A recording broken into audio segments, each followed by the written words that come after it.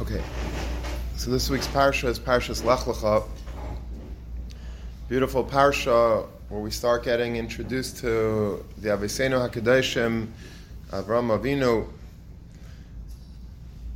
So Avraham Avinu at the beginning of the parsha goes down because of a famine to Egypt, to Mitzrayim, and there he gets very wealthy.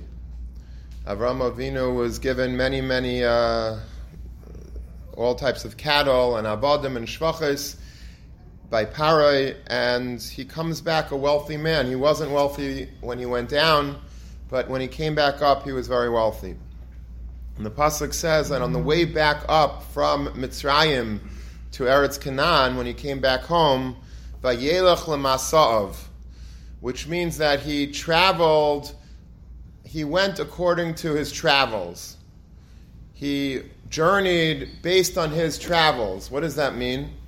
So Rashi, of course, comes to the rescue and he says, Kishachazar miMitzrayim l'Eretz Canaan, when Avraham Avinu and Sarah, when they returned from Mitzrayim back to Canaan, hayahaylech v'lon ba'achsanyes shelon bahem ba'alichasa l'Mitzrayim. Vayelech l'masav means that whatever stops that Avraham and Sarah made on the way down to Mitzrayim, if they stopped at a certain inn in a certain city, and then another inn the next time they made a stopover, so every one of those same motels or hotels or youth hostels, wherever it was that they stayed in the same exact ones when they returned back from Mitzrayim. Why is that interesting? Lamedcha Torah derech eretz. The Torah teaches us derech eretz. The Torah teaches us how to properly conduct our affairs. Shelo yishana adam me'achsanya shaloi. A person should not switch from his achsanya. If you have one place that you stay, then that's where you should stay every single time. So, for instance, if a person, let's say you go to a city for Shabbos, let's say you go to Passaic for Shabbos, and you stayed in a certain person's house when you went there last year, and now you're going back to Passaic this year, so then you should stay in that same person's house. Why? Because if you go to a different person's house, it's going to be highly insulting for the first person. What was wrong with my accommodations? I wasn't hospitable enough. What are people going to say about my hachnasas archem? So it's appropriate always to not switch from your achsanya. If you had a host, that's where you should stay. Avraham Avinu didn't stay in a different hotel when he went back up. If he stayed in a certain hotel on the way down, that's the same hotel that he checked into on the way back up. He didn't want anyone to be offended.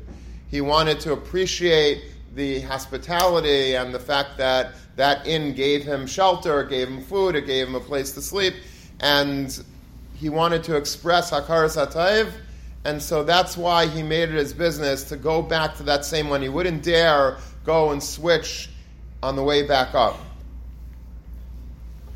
Mr. Agav, I wanted to say a chiddush based on this chazal that we learned just now together about Avraham Avinu.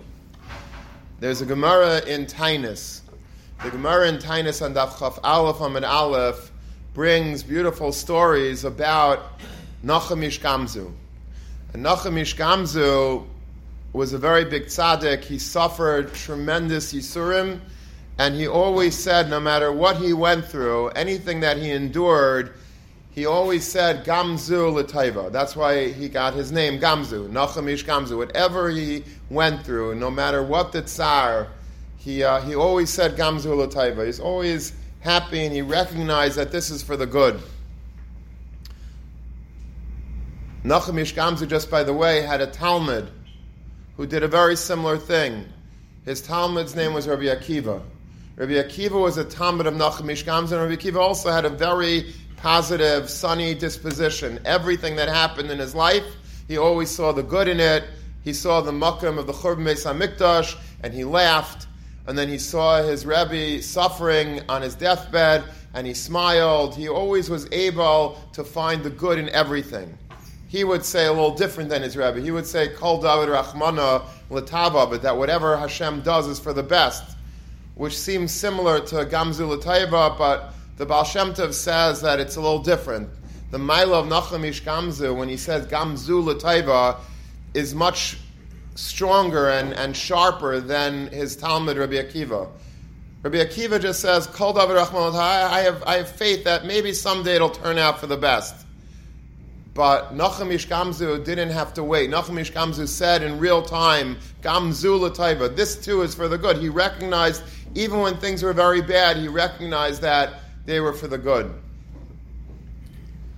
So the story is told in the Gemara that there was a certain decree that the Goyim had made against the Jews. And the Jews obviously wanted to do anything that they could to be mevatel the decree, to abolish that terrible edict that was issued against them by the government. So they said, who should we send to be our emissary to the king, to the Caesar, to in order to undo this terrible gezerah? Let's send Nachum Ish Gamzu, because he is malumad benisim. We realize that it's going to take a very big miracle in order to get out of this mess that we find ourselves in. So let's send the best miracle worker that we can, Nachum Ish Gamzu. So he went with a certain chabura down to the palace, the royal king. And they sent with him a treasure chest to appease the king, and it was full of gold and diamonds and rubies, millions of dollars of beautiful, precious materials inside of this treasure chest. And this was supposed to be a dair in Lamelech. It was supposed to be a gift to appease the king. That night, as they were heading down to the capital, so they had to sleep over somewhere. So they went into a certain inn. And this inn was run by two very, very bad guys, two very bad innkeepers. And they see this Jewish rabbi come in, and he has this treasure chest, and they figured right away, there's probably these Jews, they have money, they're probably, millions of dollars, and apparently, they had, they checked in this safe with the innkeepers, they trusted them with it, and the innkeepers, sort of picked the lock.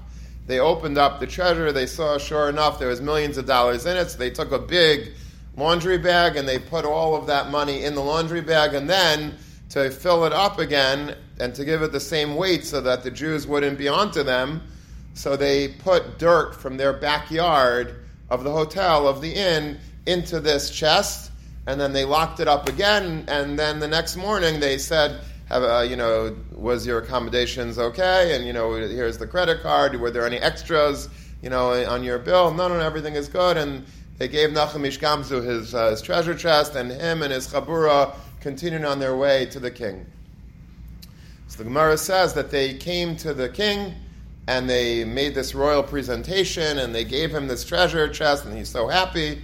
And they open it up, and all of a sudden their faces drop.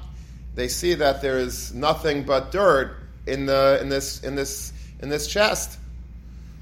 So he got furious, the king. The king said, "You Jews, you're trying to get rid of the edict. I'm going to double down on my edict.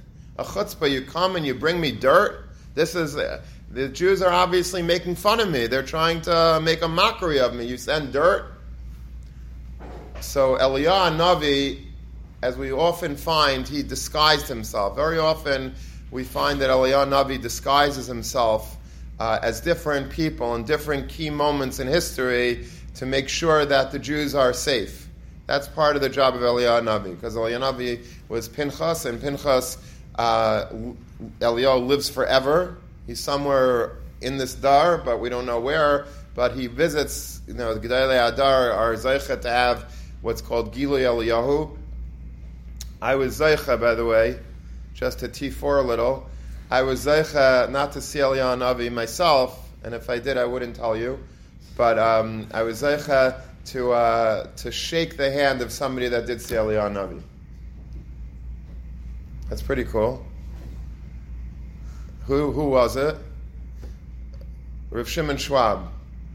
Rav Shimon Schwab and his brother once went to see the Chavetz Chaim, and the Chavetz Chaim had a very big waiting room, like in his house, to see him.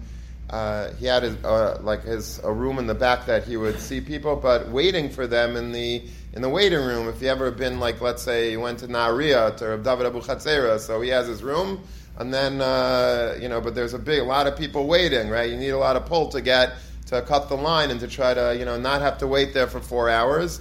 So that's sort of what it was like for the Chavetz Chaim. Everyone was sitting there waiting until it's finally their turn to go in, including Rav Schwab as a bacher.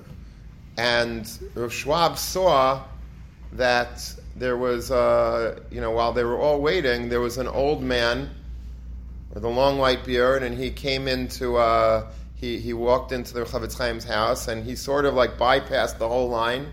He went straight for the door of the Chavetz Chaim, and then a little while later, the Chavetz Chaim escorts him out, and that was it. And then he went back into his room.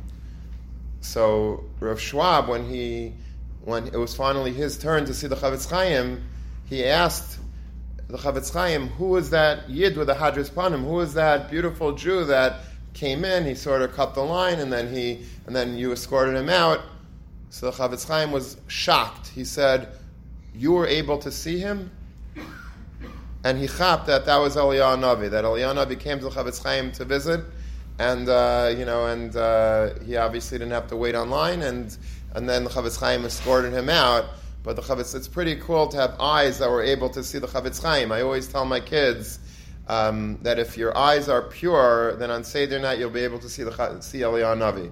When we open the door for Shvei Chamascha, if you don't watch any YouTube and any TV and any movies, then so like on Seder night by Shvei Chamascha, they open the door. I say, "Nu, do you see him?" And they sheepishly say, "No." I said, "You see, I told you." So they need therapy, but that's a different story. So I shook the hand. I had a kasher with Rav Schwab, and so it's a thing. I shook the hand of somebody that saw Eliyahu Navi. That's not so bad. So if you shake my hand, you'll be able to tell that you shook the hand of somebody that shook the hand of Eliyahu Navi, of somebody that saw Eliyahu Navi. So it wouldn't be bad if I saw somebody that saw the Chavetz Chaim, that itself would be something. But so Eliyahu Navi always disguises himself to help the Jews. So Eliyahu Navi dressed up at this pivotal, because he was about to kill all Nachamish Gamzu, his whole chevra, maybe the whole community. So Eliyahu Navi dresses up as an officer of the king, and says, "Not so fast. Before you kill these Jews and before you think they're making a mockery of you, maybe there's something to the dirt that they presented you. They're not crazy. They're not going to give you dirt just as a suicide, a kamikaze mission. Like, why would they do that? There's obviously something special about the dirt. And we know, legend has it, that Avraham Avinu had a special offer. He had special dirt that when he was in this week's parasha doing battle against the four kings were the most powerful axis in the world. They were very, very strong, powerful. They were taking over the whole world. Avraham Avinu single-handedly is able to take down Russia, Japan, Germany, and France, all, B'skirachas. How did he do that? So legend has it that he had special dirt, and when the enemy was approaching, he would throw the dirt at the enemy, and the dirt would turn into missiles.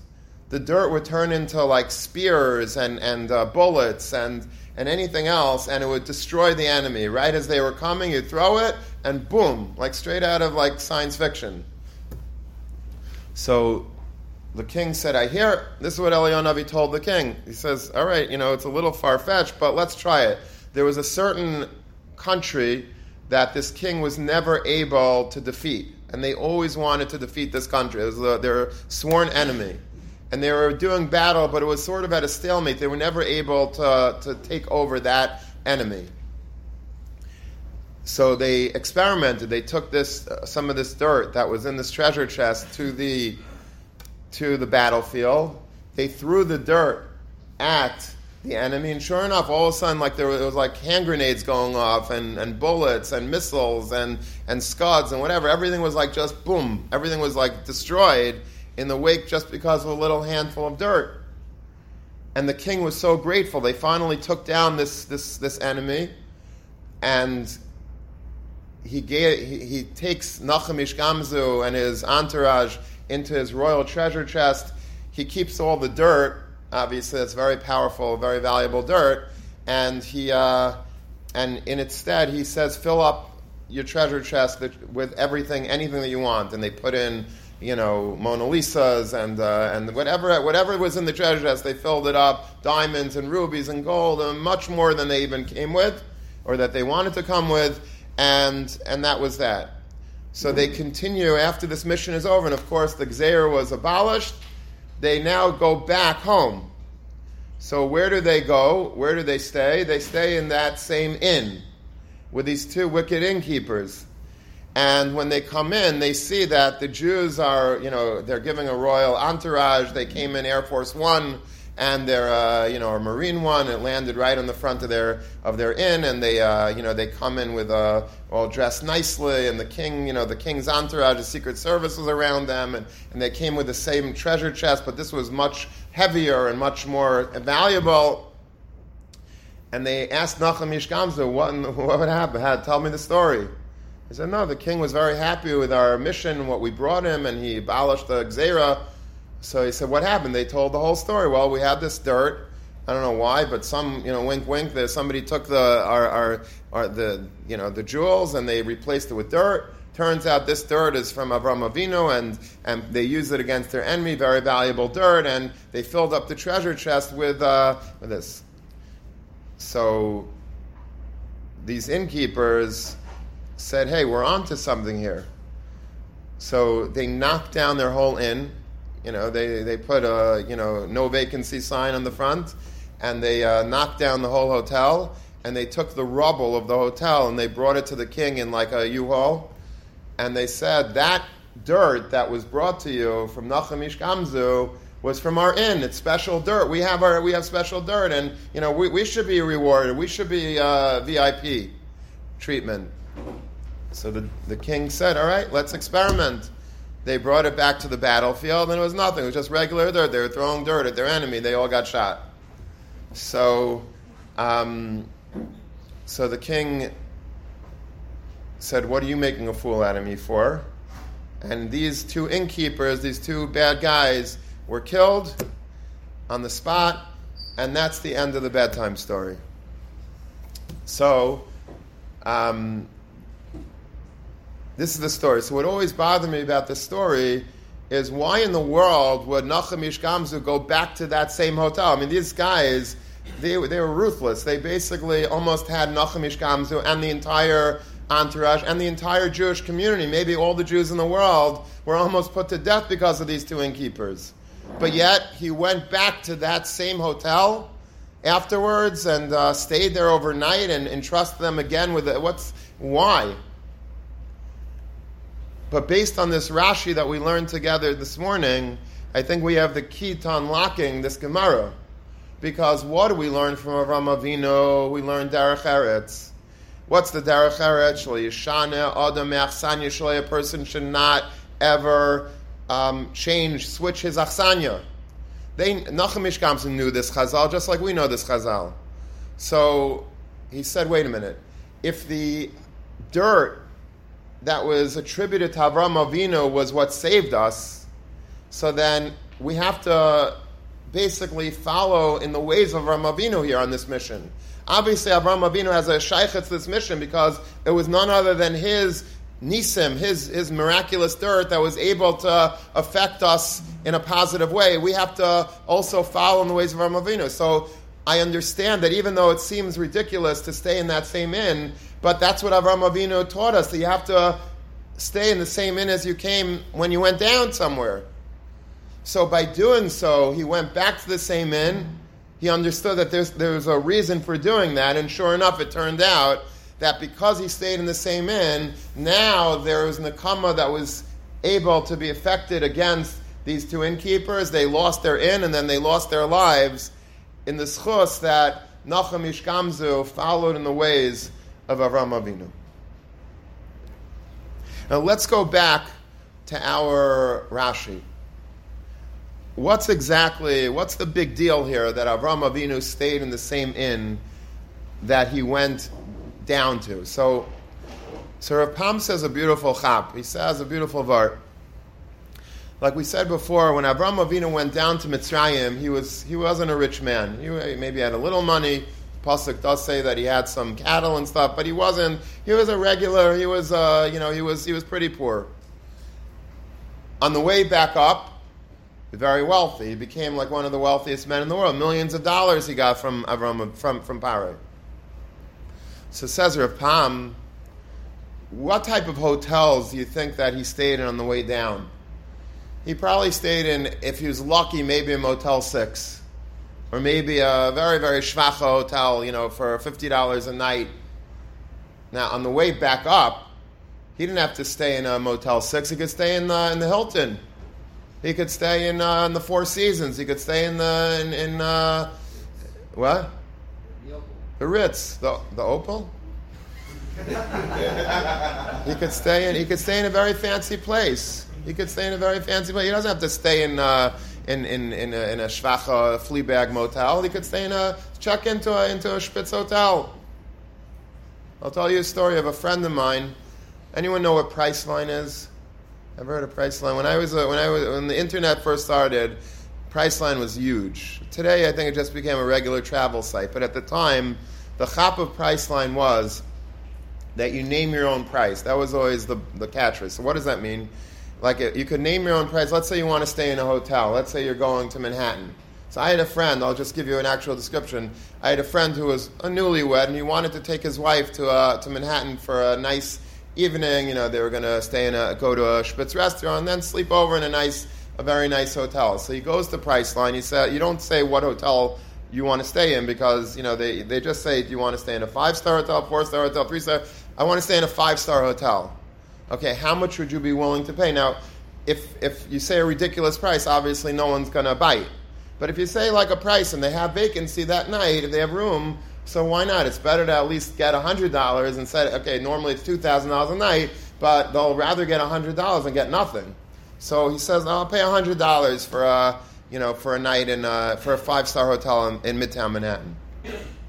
So a short while later, the Plaza Hotel, which is like the fanciest hotel in Manhattan, gets back to them. Okay, we accept your offer, and on that night you come. Here's your ticket, and you show it at the front desk, and you come in, and Mitzvah Hashem, you'll have an enjoyable stay. So they were excited. They went to a nice hotel, a nice restaurant, and then afterwards they went to. They came to the receptionist in the Plaza Hotel, and they showed that they had tonight.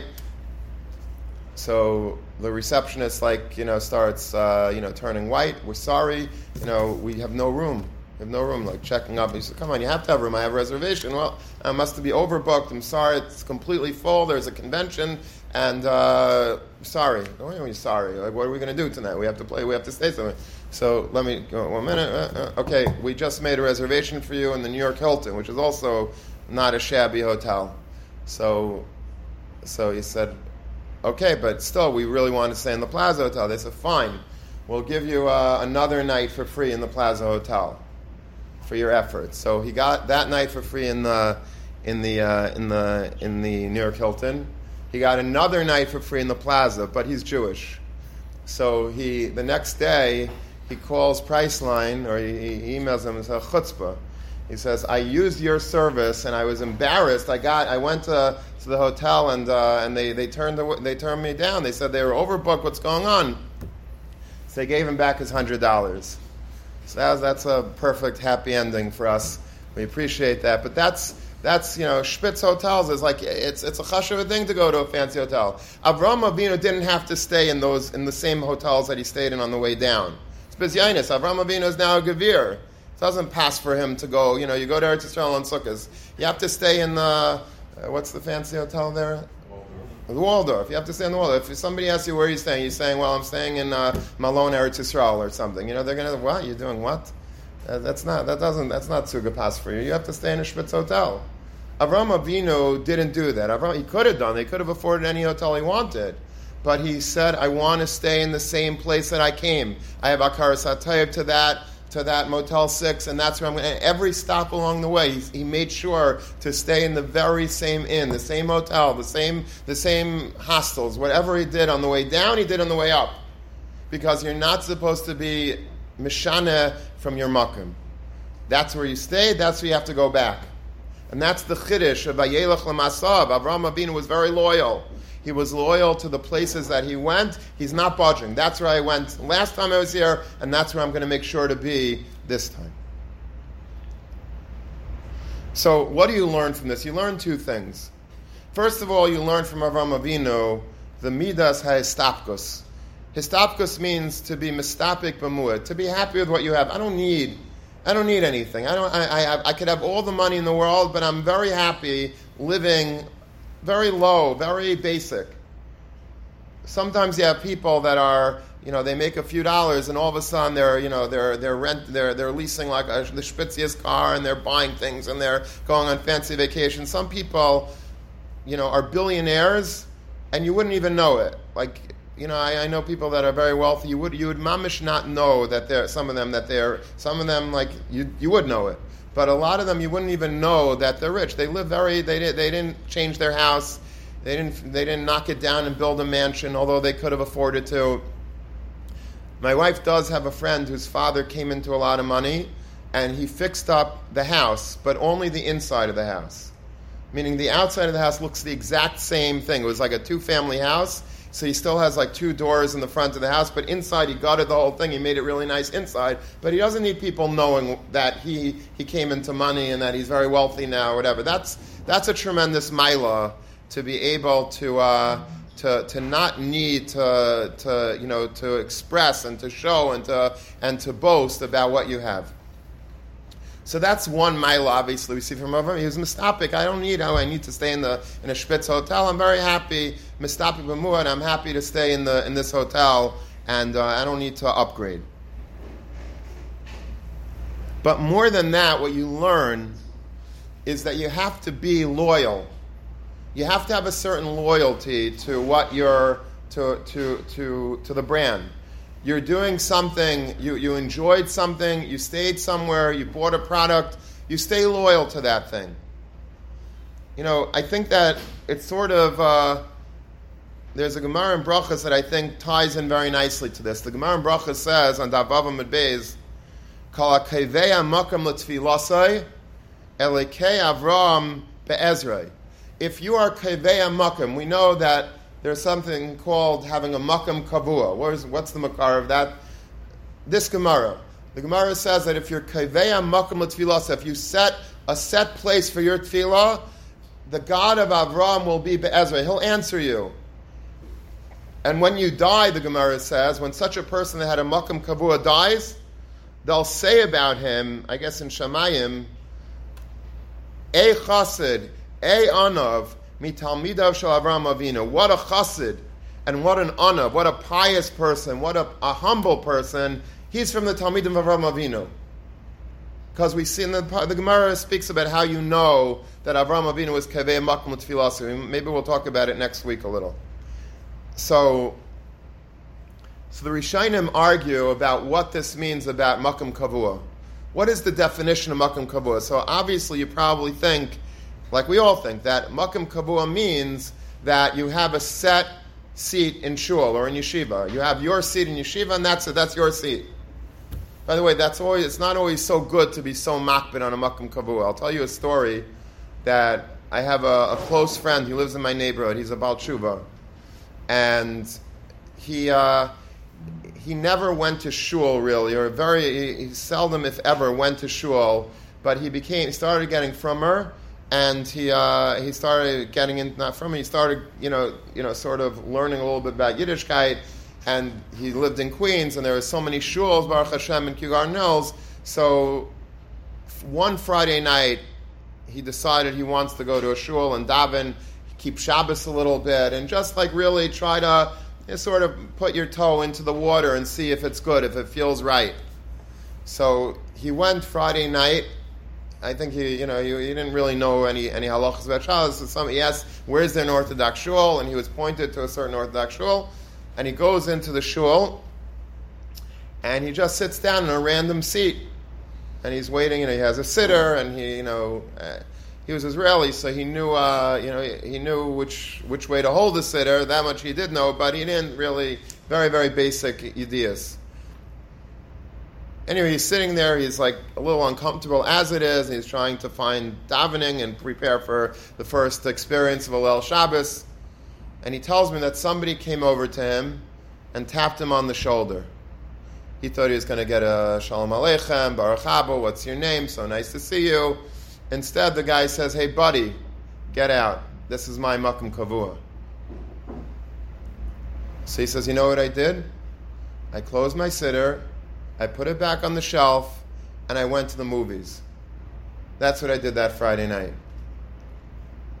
And Baruch Hashem, by hook or by crook, he was able to somehow get back into Yiddishkeit, and today, he's Shemer Torah Mitzvahs, he has a beautiful family, v'chulei, but it was it hinged on Makom Kavua. So sometimes when you're so zealous to get somebody out of you, you say, this is my Makom Kavua, just be careful. That's not what the Gemara means, that when you die, they're going to say, hey Anav, hey Chassid, or if they say it, it's going to be sarcastic, like, hey Anav, hey Chassid, like, come on, like this is, you think that's anivas, that's piety? So you don't make a Melchemes Mitzvah over a Makom Kavua. But having said that, what's the pshat in a Makom Kavua? So the big machlekes Rishonim actually what a Makom Kavua means. So the Rosh says that you have to have your own seat in shul. That's like what our understanding of Makom Kavua. Rabbeinu Yoina says that Makom Kavua is not in shul. You're not entitled. You don't need a Makom Kavua in a shul or in a beis medrash. That's only because in the beis medrash the whole place is a Makom Kavua. The whole place is a Makom of tefillah. It means when you're davening at home, like when we were davening b'yechidus during COVID, so instead of one davening, you daven in the kitchen, and when then you daven in the living room, you daven in your bedroom, have a set place. Take a shtender and set it up in one place in the house, and every tefillah that you're davening b'yechidus, you daven in that place. That's what Makom Kavua is. That's how Rabbeinu Yoina learns it. The Rambam says that you always have to do it, whether you're in home, whether you're in shul. You always should set aside as achana for tefillah. You should set aside a Makom Kavua. But I love the pshat of the Kolbei. Listen to how the Kolbei, one of the Rishonim, how he says a Makom Kavua is. Sheyelech tamid lebeis knesses echad, v'loy sheyelech pam lozeh pam lozeh. Makom Kavua means that you pick a shul or you pick a beis medrash, and that's your shul. You don't go shul hopping every single Shabbos. We know people like that. Maybe it's us. Someday, I don't know, am I in the mood to go to the regular 9 o'clock meeting? Nah, it's too long, I'm not in the mood. Today I'll go to this Shabbos, I'll go to Hashkama. This Shabbos, I'm not in the mood to wake up so early, but I want a quicker davening, so I'll go to this shul that has a lot of great kiddush afterwards and a very quick davening. This Shabbos, I'm in the mood to go to a happy shul. I'm going to go shul that they dance and Karlebach and sing and Geschmack, and every Shabbos I pick and choose the shul. That's not, says the Kolbei, the right thing to do. The right thing to do is you pick a shul and you stay loyal to that shul. You pick a community and you stay loyal to that community. You pick a makom and that's your makom. And you don't budge. But there's new shul that just cropped up in the neighborhood, and maybe I want to try that, a new rabbi, a new this, a new kiddush, a new that. I want to try different things. That's not the right thing to do. A Makom Kavua is that you have to choose a shul, whichever one it is, and stay there. This is your shul. This is your makom. Kol kaveya makom l'tfilasif. You choose a shul and you're kaveya. This is my makom. I don't care about other shuls. I'm loyal to this shul. I'm not a fair weather friend. I'm not. There are some people like in sports. Sometimes kids do this. They pick a team. How do they pick a team? They pick a team for whoever is a winning team. So if the Cavs are a winning team, so I'm a Cavs fan. All of a sudden you see him in a Cavs t-shirt. The next year, the Warriors are better. Okay, now all of a sudden you see the guy, he threw out all his Cavs t-shirt, and now the Warriors are his team. That's called a fair-weather friend. If you're a fan of a team, so stick it out. Whether it's good, there are people that have been Mets fans for 100 years. They're a Mets fan. They never, since the 70s or whatever. I don't think they won a World Series, did they? Okay, good. Baruch Hashem. What? 86. Okay, since 86. But so what? 86. But I'm a Mets fan. But a lot of people are not. I'm a fair-weather friend. I'm loyal to the team. I'm not loyal to a team. I want to look like a winner, so I'll pick always the team that's the winner. So if a new shul became popular, a new rabbi became popular, a new this became popular, that's where I am. That's not good. That's not loyalty. Loyalty is like, this is your shul, this is your rav, this is your paisik, this is where you're. So stay with them. Obviously, if there's something wrong, if they're davening, they're talking and davening, you want to go to a shul doesn't have, so that's a good thing. But if it's, let's say, all things being equal, what are you jumping around? That's not the way Avraham Avinu did it. Avraham Avinu was kaveya makmut tfilasei. That's a sign, a mark of anivos and of a chasidus, that you're loyal to something, that you have actually a loyalty to where you are, and you're not always looking to jump, and the grass is always greener. And I think that's exactly, if that's the midah of Avraham Avinu, that exactly streamlines and it falls into place perfectly with this Rashi. Avraham Avinu was not a fair-weathered friend. It wasn't like, okay, when times are bad, this hotel was nice, but now I'm not going back to that place. That, I'm nouveau riche. I got money now, and now I'm gonna, upgrade. I'm gonna go to a place that's spitzier. No. Avraham Avinu was loyal. He was a loyal customer. You did me good. Last time I was here, you gave me a fair price and a square meal, and I was comfortable here. And yes, there's better hotels, better service, bigger, but I don't care. I'm loyal to you. And Avraham Avinu teaches us loyalty not just in his hotels that he chose, but in a makam tefillah. You have to be loyal to the place that you daven. This is your shul. This is your yeshiva. Stay loyal to it.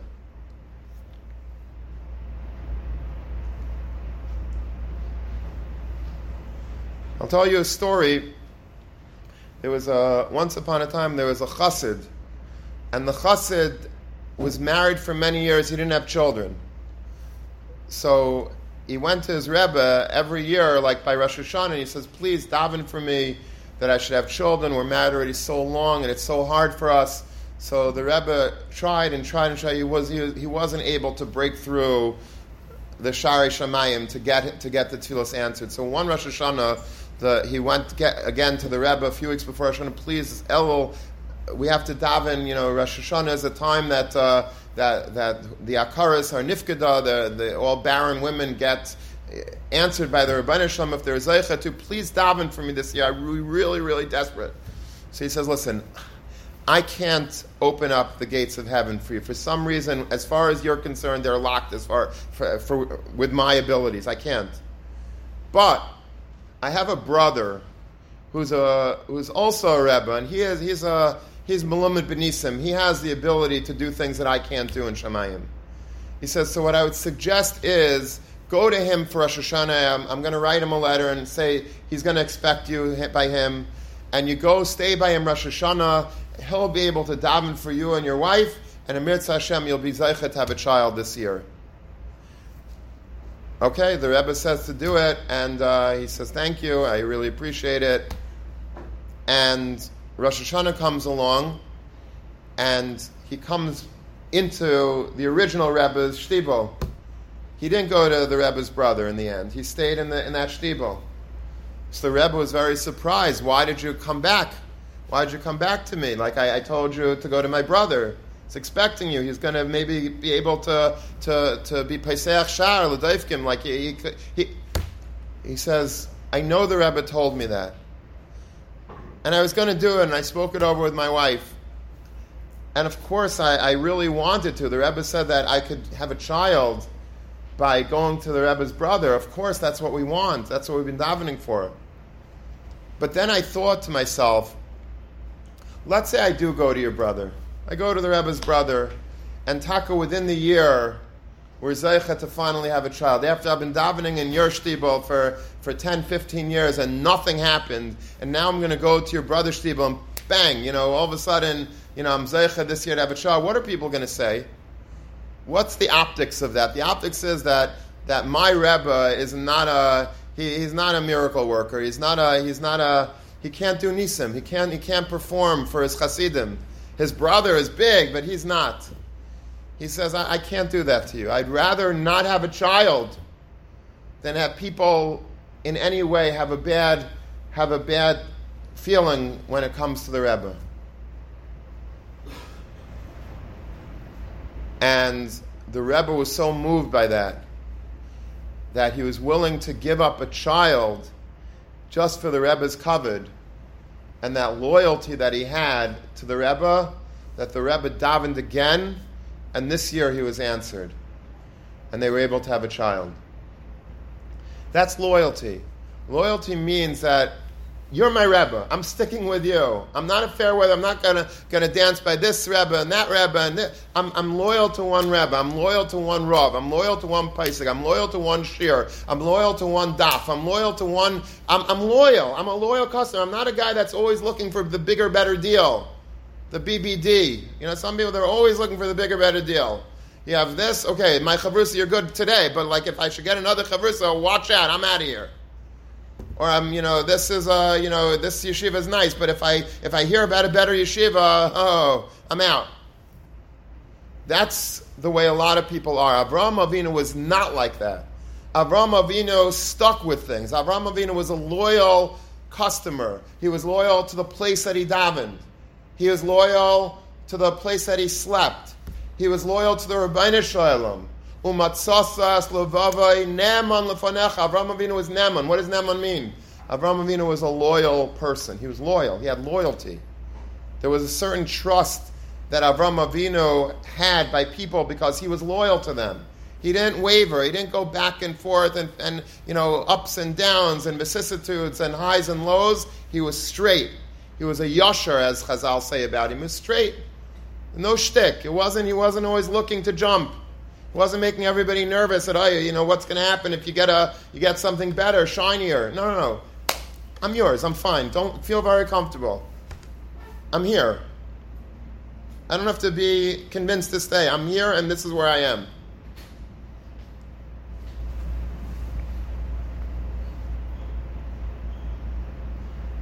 And this is where I want to talk to the guys in yeshiva about something that's very on my mind and on my heart.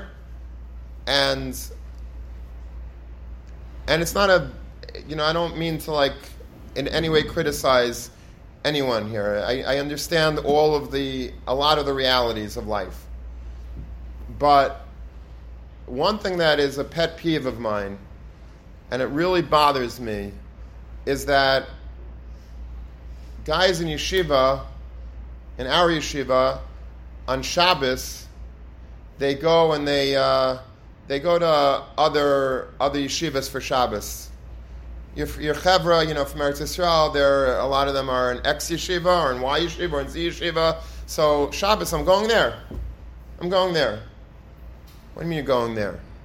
I understand if you're going home. You don't need an excuse to go home. Your parents want you home. They haven't seen you the whole week. You want to spend time with them. You have a grandmother home. You want to spend time with her. That's 1,000% fine, and I respect that fully. Fine. But this is your yeshiva. This is your yeshiva. This is the place that you have to have loyalty towards. I'm not saying that if you have a Shabbaton, for your yeshiva in Eretz Yisrael and your Abbeim are going to be there, that you can't go. Of course you can go. I'm not even saying that you can't go to your friends on Shabbos. Chas v'shalom. Obviously, if you have, I'm saying as on the whole. I'm not saying specifically that you have to be here every single Shabbat or else. Now, obviously, that's not. I can't say that. And I wouldn't say that. But I just don't understand. I don't understand how you would expect to steig and to really get out of your yeshiva, which is this yeshiva, as much as you can, if you're always jumping and you're always moving. That's not how you steig. And it's not nice to yeshiva, really. It's not loyal to yeshiva. This is your yeshiva. Get it through your head. This is your yeshiva. If you still think, well, no. My yeshiva is the yeshiva I went to in Eretz Yisrael. Now, I have to come back to America, and I was Anatz al Pi Adibur. I'm here. I really should be in Eretz Yisrael, but I'm not. And here, but I'm not. I don't. This is not really my yeshiva. I need it. I need a college degree. And Agav Urch. If that's your attitude, then find another yeshiva. That's not why we built this yeshiva. I didn't give 20 years of my life to build a gas station that you come to fill up your tank with a college diploma and then get out.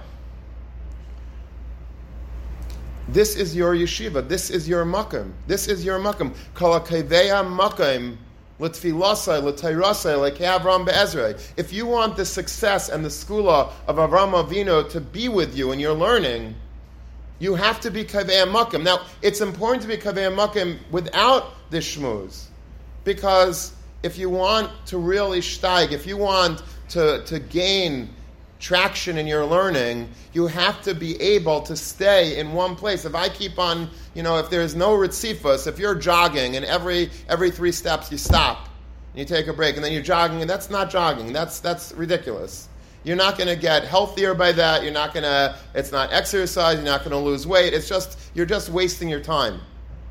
In order to really gain proficiency in learning, and in Yediyas HaTorah, in Hasmada, in Kedusha, in Yerushalayim, you have to stay with a program. You have to be as much as you can in yeshiva, not just during the week because it's convenient because you have college and this, and we're in one building. But on Shabbos I want a book because I don't have to be here anymore. It's voluntary, of course. And so let me go to this place. Let me go to this place. That every week is another. You're going on a road show every week.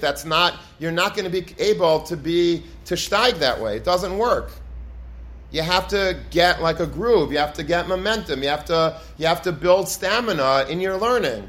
This is your base measure. This is your makom. This is your gemara. This is your stender. These are your sheer notes. And you stay. You think I steig by running all over the place? If I steiged a little bit in my life, it's because I was in yeshiva, and I was in yeshiva 7 days a week for the entirety of this man, except for off Shabbosim. And we were able to learn Friday nights. I always say a story, the nicest memory that I had. I was once asked by a certain, I think it was Mishpacha magazine, they sent me an email if I could, they're interviewing certain Rabbanim, Mechanchim, whatever, about what the nicest moment of their yeshiva, the memory that is fondest to them of their high school yeshiva years. What would that be? If you were telling over to your children, to your grandchildren, the fondest moment, what would that be? There was like a spread like in one of the Yantiv editions. So I didn't have to think. I remembered right away what the most precious moment of my yeshiva years was. It was a Friday night. I was learning in yeshiva, a very good yeshiva. I don't remember what grade I was in. Let's say it was 11th grade. And we ate the meal in yeshiva after Daven, after Kabbalah Shabbos. And then after the beautiful meal was over, we went up to the Beis Medrash. Not everybody, but a lot of guys went up to the Beis Medrash, maybe 150 guys. And then if you learned until 10 o'clock, if you were deserving, you got a cholent. You got a little styrofoam bowl of cholent. And then, so a lot of guys waited for that, and that was their finish line, and then they went to sleep, which is great. It's perfect. But then there were a few of us that wanted to learn more after that. So we learned beyond 10 o'clock, and we learned until it was like 1 o'clock at night.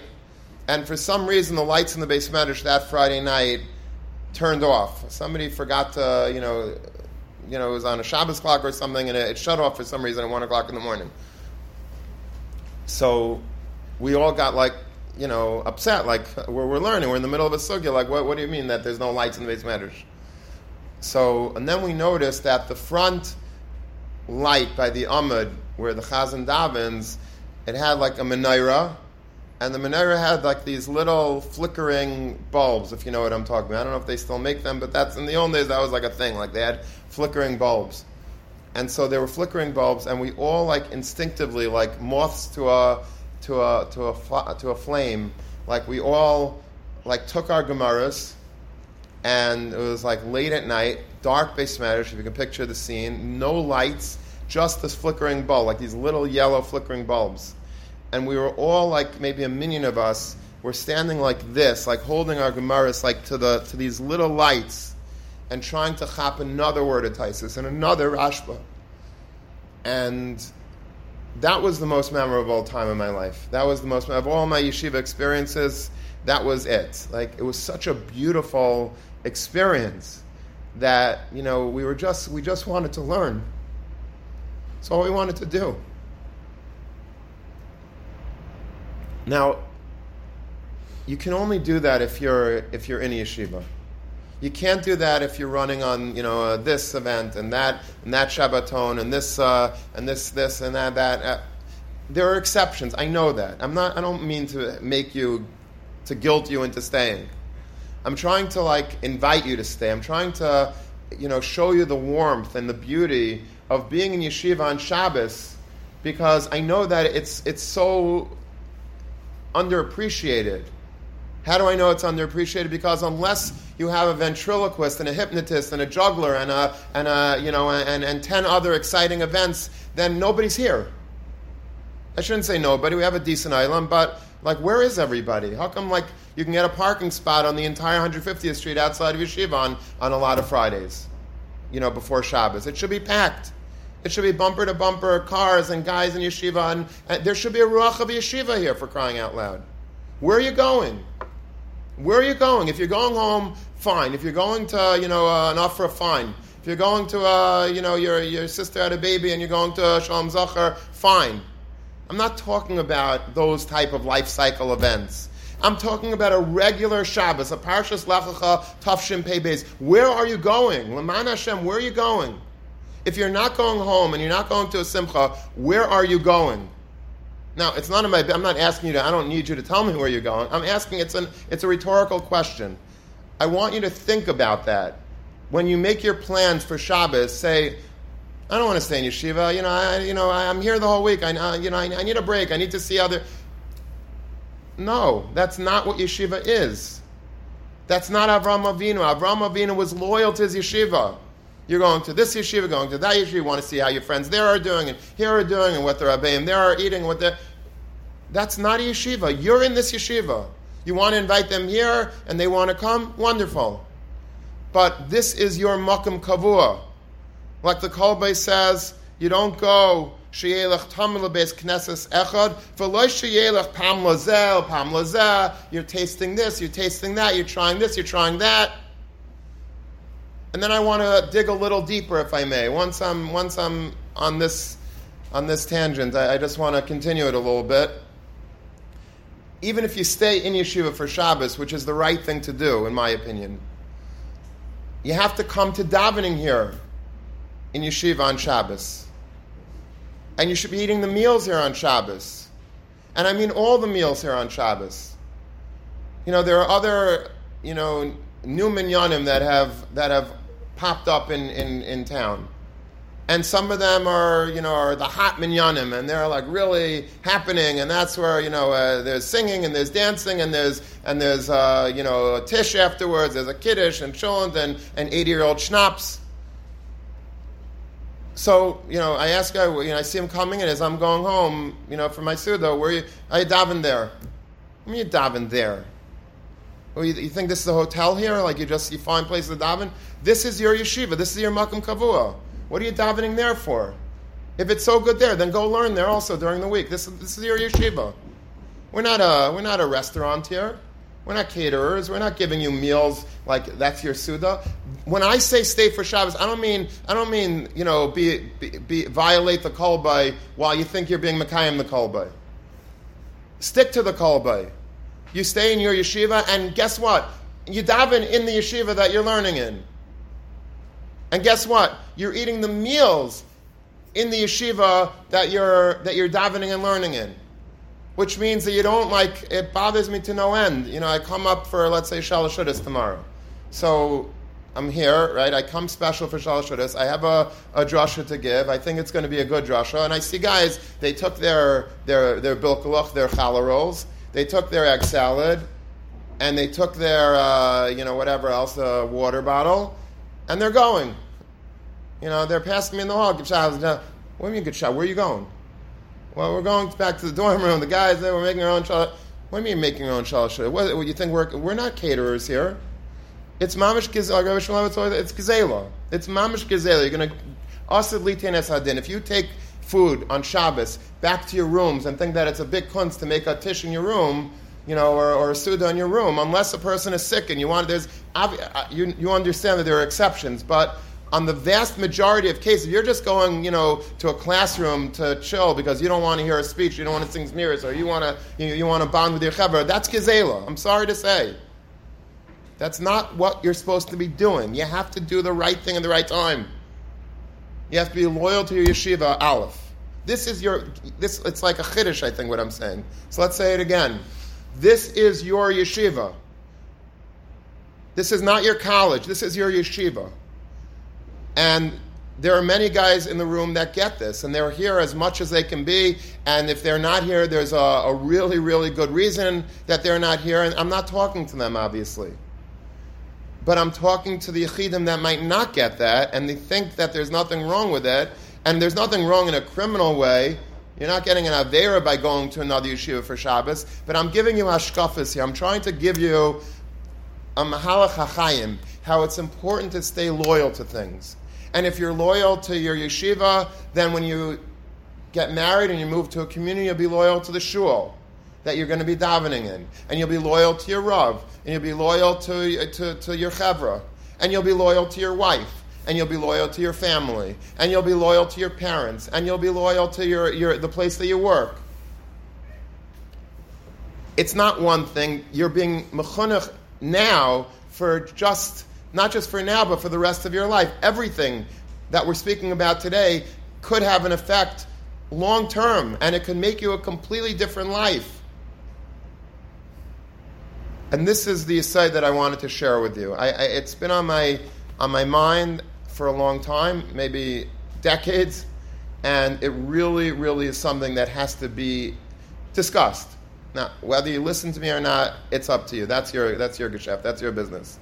I'm not, and I'm not saying that, that you're, good, bad. It's just my opinion. If you can agree with me, you can agree with me. If you do agree with me, then I need to ask you another favor.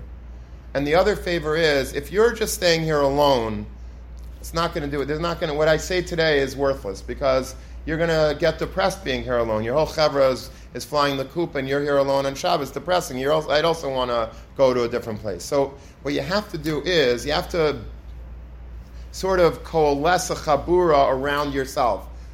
We should have like captains, just like we have RAs that are like in every building and they're in charge. We have to have team captains and okay, we're on a team. We're staying for Shabbos. We're going to be here for Shabbos. The whole chabura is going to be here for Shabbos. Our whole room, our whole shir, we're going to be here for Shabbos. Of course we're here for Shabbos, but we're going to be together here for Shabbos. We're going to learn together. We're going to have a chabura here together. We're going to sing zmiris here together. We're yeshiva. That's what yeshivas do. That's what yeshivas do. If let's say, camps. If let's say camps would allow guys to go home every Shabbos, it wouldn't be camp. Camp is that we're here 2 months together, Achdus and Color War and Olympics, and we're here, we're together, we're Achim, we're together. If every Shabbos there's we start and then we start, okay, bye, Shabbos. Come back again, Shabbos. And there's no ritzifus, there's no continuity, there's no stamina, you have nothing. It's not a camp. There's no ruach. If it's broken up and you start and you stop and you start and you stop, there's no steiging, there's no haravanya, there's no amelus, there's no messiah, and there's nothing. It's not a yeshiva. That's not why we built this yeshiva. This yeshiva was built with the hope and the dream that we'd have a chabura that actually, without dangling fancy, shiny, events, whatever they are. Okay, we're gonna have laser tag on Motzei Shabbos. If you stay and you get donuts, you get pizza. We were 3 years old. I'm in yeshiva because I'm here to steig. I want to learn. I want to be a Talmid Chacham, for crying out loud. How does that happen? I can tell you one thing. It doesn't happen by jumping around. It does not happen jumping here, jumping here. That's not how you're going to be a Talmid Chacham. You could have steig the whole week, but if you don't have a Shabbos to rest and to relax and to chazer and to just marinate in the Kedusha Shabbos in your yeshiva, you're not going to steig. I'm not giving you a klala. I'm just telling you the reality. That's the reality. So if you're serious about making this yeshiva yours, and if you're serious about being a Talmid of Avraham Avinu, hey Chassid, hey Onov, if you want to have a makam kavua means that you are sold, you're loyal, you're a customer, you're buying into it. And if you're into it, that's wonderful. You're going to be the happiest guy in yeshiva. You're going to mamish like the beginning of this man, which is now. You're still in the. You're going to. I had a Talmud once. One's man. He went. It's like like you ever like try to swim underwater, like from one end of the pool to the other without coming up for air? That's what this Talmud did. He stayed from Sukkot to Pesach. He never came up from air. I don't think he left the Beis Medrash Kemat the entire 6-month period or whatever it is. He didn't leave. He never went home. He never left. Today he's a phenomenal Talmud Chacham. He's a Mechaber Svarim. He's a Rosh Chabura in an Ira Torah. He's a tremendous Lamdan. It didn't happen by accident. It did not happen by accident. It happened because, like we're going to say in a few parashas, Yaakov Avinu hitman atzmei b'shem ve'ever, b'yeshiva shem ve'ever. What does it mean, hitman? You know what hitman means? He hid himself in yeshiva shem ve'ever 14 years. But the Sfarim say hitman is a lashon of hatmana. You know, hatmana on Shabbos is when you immerse yourself. You're like immersed in a heat ecosystem. That's what it means to be in yeshiva. You immerse yourself. You go into the mikvah and you don't come up for air until you absolutely have to. That's how you steig. I'm sorry, that's just the way it is. I hope I'm not insulting anybody by saying that, but I'm just trying to say I've been around the block long enough. I've seen guys that steig, and I've seen guys that have been utter failures, and a lot of guys in the middle. And I could tell you that the guys that succeeded because they followed this basic understanding. It's not, you don't need a shmuz for this. It's just a basic, innate understanding of how you steig. You steig by being in yeshiva. Yeshiva doesn't mean you're matriculated, that you're on my list to be checked off for attendance. Yeshiva means that you're here. Roshai v'ruba, you're here, day and night. I know you can have your mail forwarded to the Beis Medrash because that's where you are. That's where you are. That's my makom kavua. I'm in yeshiva. I'm in Beis Medrash. Now, when you go to college, of course, you go to college. When you're eating, you eat. When you're sleeping, you sleep. But other than that, your default place is yeshiva. Not just during the week. This is not a 4 or 5 day a week yeshiva or a 6 day a week yeshiva. It's a 7 day a week yeshiva. If you want it to be. If you want it to be. And I highly recommend with all the love in my heart. It's coming from love. It's not coming from criticism. Chas v'shalom. I don't look bad on anybody. I really don't. I respect all of you more than you'll ever imagine. But that respect and that love that I have forces me to tell you things that I've seen myself in my own life. And if I'm not telling you, who's going to tell you? Who's going to tell you these things if not me? I'm just trying to lead you down a road that I know will lead to success. The other ways, you could be successful, but it's up in the air. I'm telling you a tried and true way of succeeding in Torah, and Yiras Shamayim, and Tefillah, and that is not just attending yeshiva, but being part of the furniture of the yeshiva. This is where I am. Well, I'm thinking of going. Hey, you want to go with me to Pliny Almighty Yeshiva for Shabbos? A lot of guys are going to. No, I don't want to be there. Why would I want to be there? Well, it's geschmack. No. This is my yeshiva. This is my yeshiva. This is where I want to be. This is where I this is the only place I could be. Why would I want to be anywhere else? Vayelach l'masav. Avraham Avinu visited the same place, stayed with that inn. He had loyalty, fierce loyalty. Hakaras hatayv. The understanding that if I don't have to switch, I shouldn't be switching. And this is something that I'm telling you. You don't have to listen to me. And I'm not expecting miracles to happen. But it doesn't have to be a miracle. It should be so geschmack. This is not eating your peas and carrots. This is something that if you just change your mindset, you'll love it. I mean, I wish, you don't know, I'm jealous of you. I'm so mekana you. Because, obviously I love my wife and my family, and, I'm eternally grateful, but to be a bacher in yeshiva, do you know what you have? Do you understand what this is, this chus that the Rebbeinu Shalom gave you to be a bacher that has this chus to learn the Heilige Torah in yeshiva? You're not married, you don't have any oil on you. You don't have to pay a mortgage. You don't have to pay shopping. You don't have to credit card bills. You could just sit and learn. Do you know how people are mekana you? It's not normal. But you have to understand what you have. If you don't understand what you have, then don't wait till you're my age to look back and regret that you didn't chaper on yeshiva. I'm telling you, it's the beginning of a new zman. You have no excuses. I'm telling you it because I love you and because I want you to understand that you have a diamond and not to throw it away. But it has to be done b'chabura. It has to be, Torah is niknas b'chabura. You have to have a chevra. And you have to speak it over. Make a chavrusa tomo right now. Shmuzah, that Parsha Lech obviously already, the guys that are going away are going away. But what about Vayero? What about Chayei Sarah? We're here. Vayero, we're here. Chayei Sarah, we're here. And there's going to be an off Shabbos, and you're not going to be here. But then we're going to be back. We're going to do it organically. Do it from a grassroots effort. You'll be so happy if you have a Geshmaka Shabbos. You don't have to run anywhere, you don't have to pack, take public transportation, and do this and do that. You just stay in yeshiva. Beautiful sudas, beautiful davening, amazing drushes. What do you want? Just listen to what I'm saying. Think about it. Don't have a visceral reaction. Oh, he doesn't know how hard it is, and I need to get away. I know it all. I've heard it all. I get it. I understand. And if you do it, tov alecha bracha. But just please reconsider.